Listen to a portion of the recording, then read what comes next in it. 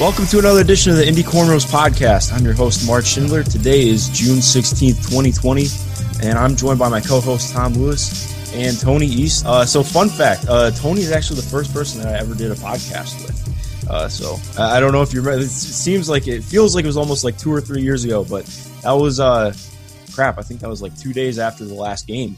So that was kind of wild to think about, but glad to have you on, man. How are you doing today?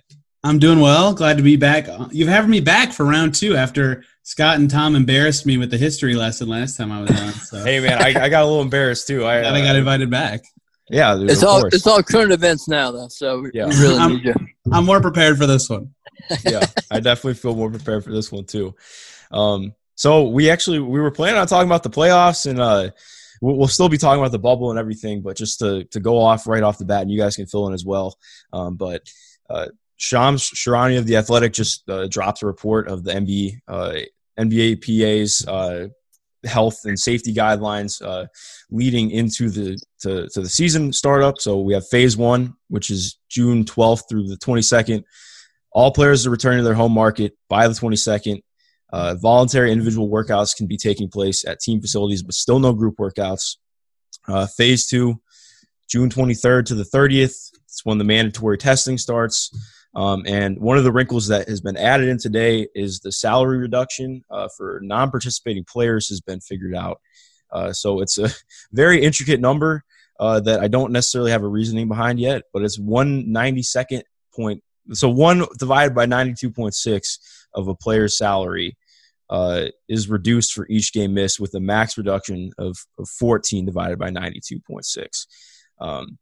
And phase 3. So, yes, but with phase 2, players have until the 24th to announce whether or not they will be or will not be participating.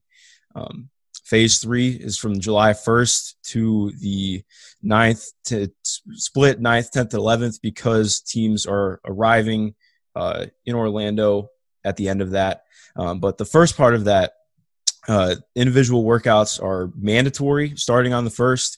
Group workouts are still prohibited, but head coaches can now participate in drills. In Phase 4A, which is July 7th to the 11th, is when teams start to depart for Orlando on a staggered basis.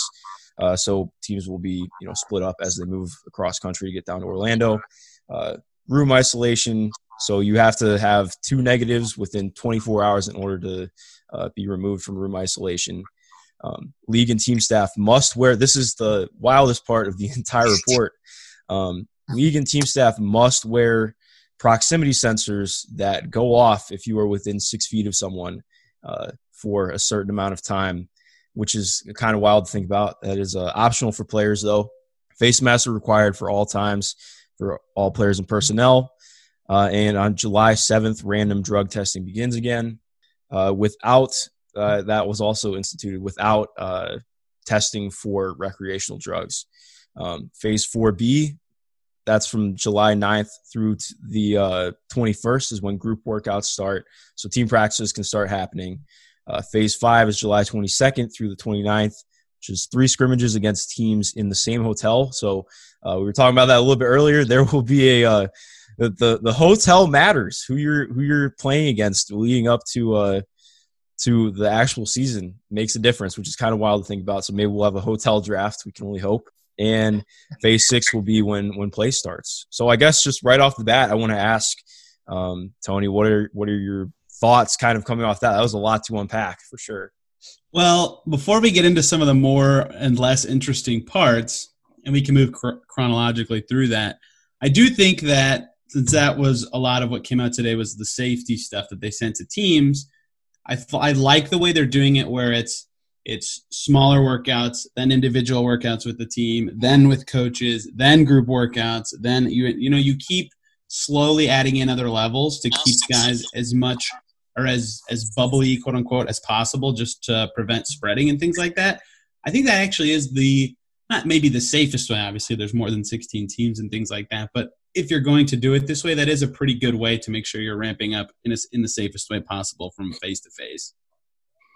Yeah, I would fully agree with that. I think I obviously still this leads to more questions, but I think having this kind of concrete plan in place and starting to see how things fall in the line instead of just kind of thinking about it, nonstop for a month. That definitely provides a little bit of a sharper image. Tom, what are your thoughts? Just kind of going off that right away.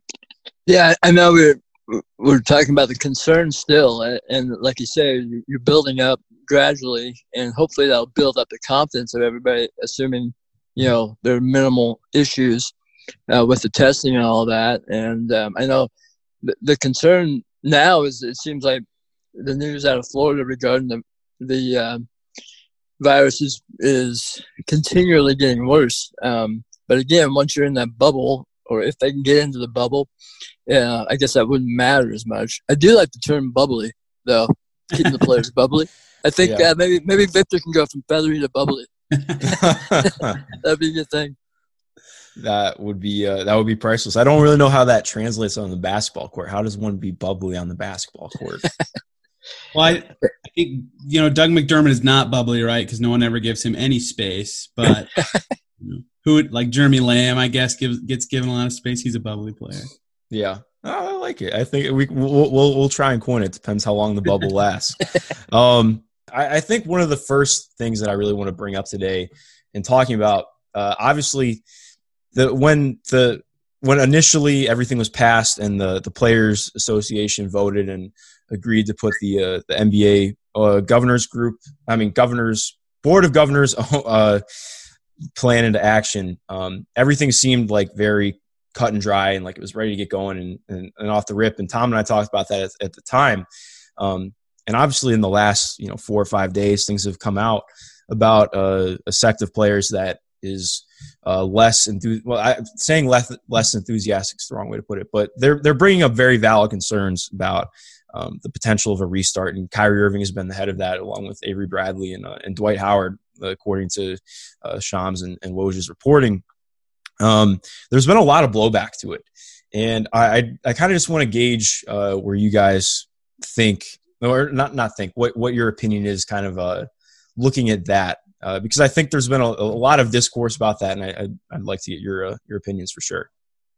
Well, I do think part of that is sort of mentioned in what Sham said today and is interesting is that they set a concrete date on when you have to decide to play, right? So they're putting a timeline on this conversation, and that's the start basically of the phases. Like, they're not playing it, but they have 8 days to decide. Like today, we officially have that clock of knowing what players are going to decide to do. And even if you don't agree or do agree with the points Kyrie and all those guys are trying to make, I think what they did, and Kyrie being part of the Players Association itself here, is they open the door for other guys to express concerns in other ways, to say, well, okay, you don't agree with this part of the plan. I don't agree with this part of the plan. That's what Donovan Mitchell's saying with the contract stuff, and why him and Tatum and Bam, I think, are heading the insurance policy stuff for their next contract. And then you have, Avery Bradley coming now and helping out with their way. So I think they just cracked the door for players to air out concerns about everything, which is exactly what the Players Association is supposed to do, which A, forces the NBA to, try to work on, the solution, make it more refined for everybody, and B, just allows guys to be more comfortable and make these decisions if they want to play or not. So I give Kyrie a lot of props for both airing out his personal grievances and allowing everybody else to do so in a way that could help safety and could get more players there, and the ones who want to be there will be there if they want to. I mean, the way I look at it, for all the players, it has to be about safety. I don't think any of them can really think about the financial aspect, although that's got to be a driver. But if you're going to play or not, you want to play to get the money going. I mean, honestly, the Golden Goose is going to die here with the way the NBA is going right now. If they lose a year and they lose the revenue and it keeps shrinking, I mean, there's teams like Indiana. There are more teams like Indiana that would struggle to go forward. And if they have to play in front of a half-full arena next year, at best case, or three-quarter full arena, they're not making money. And, you think about sitting in the field house and you have those ribbons of advertising around the two, between the first and second and the second and third levels. And, are they going to be able to have all those advertisers return? Are they going to return at the same rate? Doubtful. There's no way.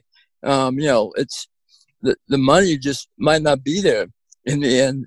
And I feel like a lot of these discussions go on with people thinking at some point everything's going to be right back to normal, and all the money's going to be back to normal, and all the ratings and all, you know, everything's going to be normal. But there's so much unknown that I feel like in some cases the players, you know, do need to be kind of greedy and get what they can now while there's still a plan and they can still get something, because you don't know what's going to come down the road.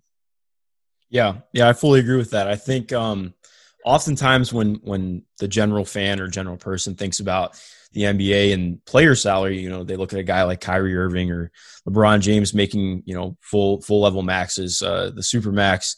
But Ed Davis, who plays for the Jazz right now, brought up a really good point yesterday in an interview talking about how, you know, lower level players who are on minimum deals, this is the potential reductions factor in a lot more for somebody making, you know, league minimum of like $800,000 or $900,000 compared to, you know, 27 or 28 million, and having all the advertisements on the outside of that. And obviously, you know, we'll talk about things that are bigger than financials, but right now that's something that's very significant and could definitely be something that factors into to guys willing to play or not willing to play.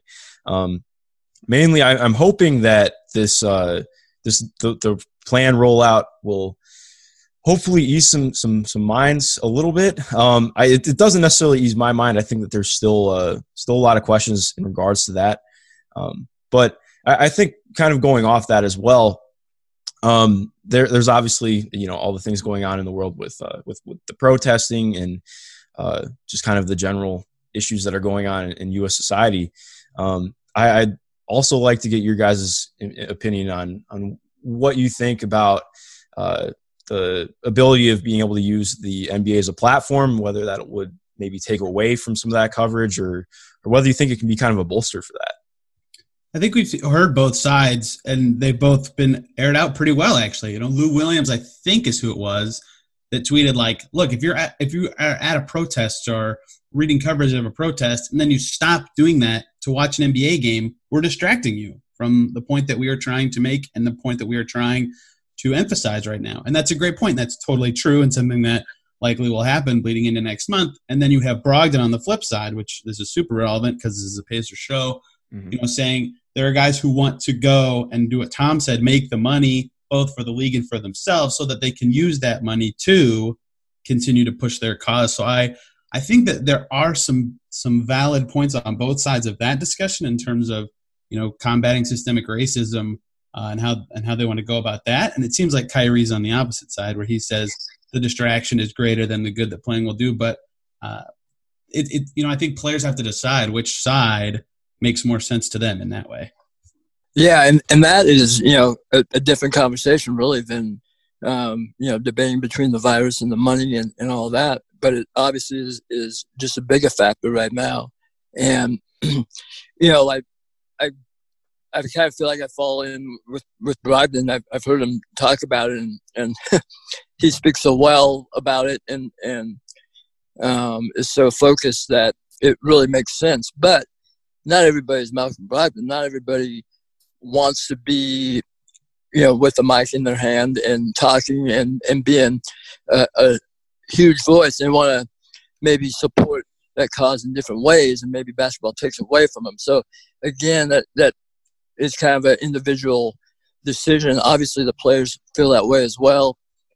So I can see where Lou Williams is coming from with his point of view, and you know, certain guys just may not feel comfortable, you know, stepping away from their community or their family at this time, and that's a huge factor as well. But in the end, you know, sadly, I mean, it's a business, and so they will be able to take a stand. They'll be able to make some money, but if they want to get back to where they have the, you know, that money is a powerful thing in the U.S. right now, and getting that generational money for families and communities to do good and do what you want to do is a big factor that they all have to weigh. I mean, I don't envy them on some level with that, because it just is so complicated, and everybody has to go at it from, their own personal perspective, and it's their conscience. They have to look themselves in the mirror and do what's right. So I don't think, as Tony said, we've heard all sides, and no one's right or wrong. There's no way you can denigrate anyone's opinion on this, because it's all personal. So that is really adding to this mess where no one's real comfortable going down there right now, probably. And then now, you have something where they're more focused on doing what's right in their community, by their family, and by their community. And, they have to trust that first and foremost. One of my friends brought up a really good point to me today, because I'd been leaning more towards towards Kyrie's views, which I totally understand where he's coming from. But I think there also is not everybody thinks exactly the same, and not everybody would necessarily feel quite the same about basketball not being played. And sometimes it's better to try and use the platform in a way that maybe you do reach some of those people who are on the edge about it, and you're able to reach a new understanding with people who aren't coming from the same place. So I don't know. There's no real answer to it. Regardless, it's a tough decision. Looking at kind of moving off this a little bit, I'd like to just kind of garner your thoughts on with the season coming back, and your personal thoughts on what this could be health-wise and outside COVID, because I know I talked with Tom about it a little bit, and I wrote on it last week about just the potential issues for injury and fatigue coming up in this upcoming season, and how that could compound in the next. I'm just kind of wondering what you guys think about the way that play will be ramped up so quickly.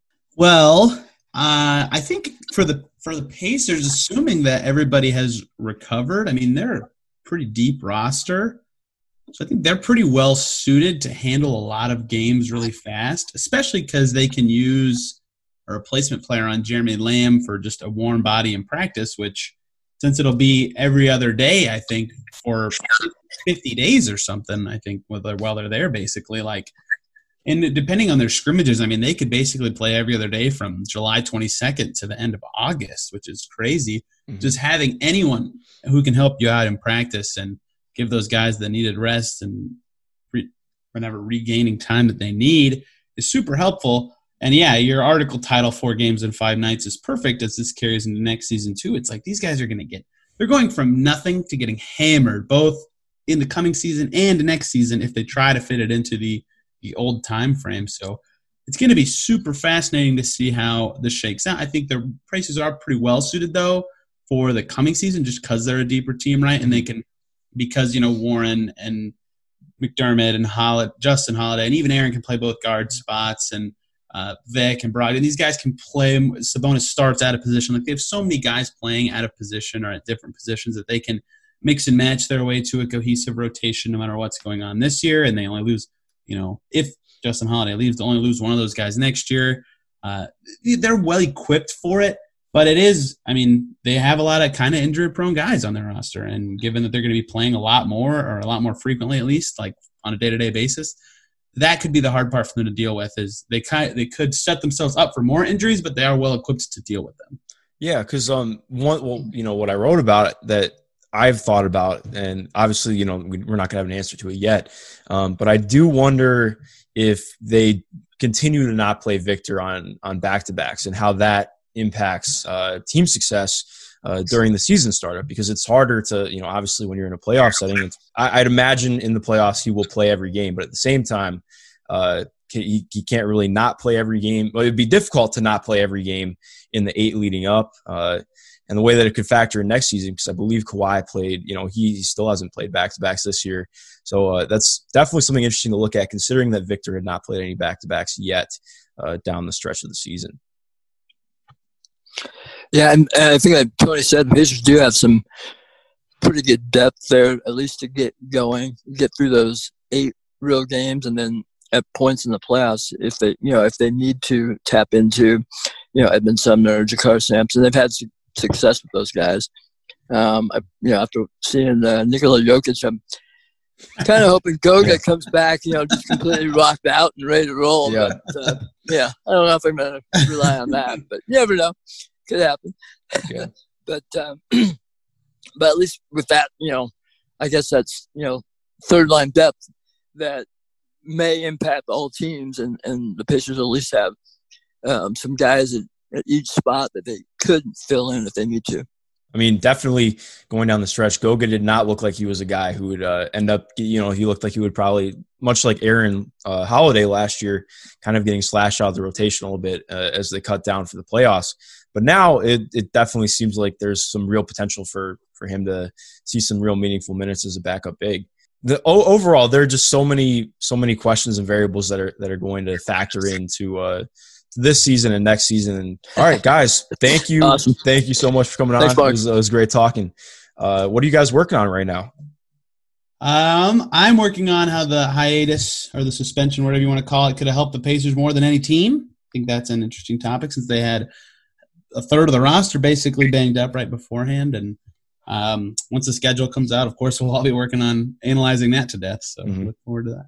Cool. I'm gonna throw a little love to the Fever because they're gonna be playing. Oh yeah, that's right. That was announced today that the WNBA is coming back. I believe it's the week before the NBA starts. Yep. I think a week. Mid-July sometime. So cool. Awesome. All right. Well, guys, thank you again for coming on. To everyone listening, stay safe out there. Have a good rest of your day. Thanks for listening.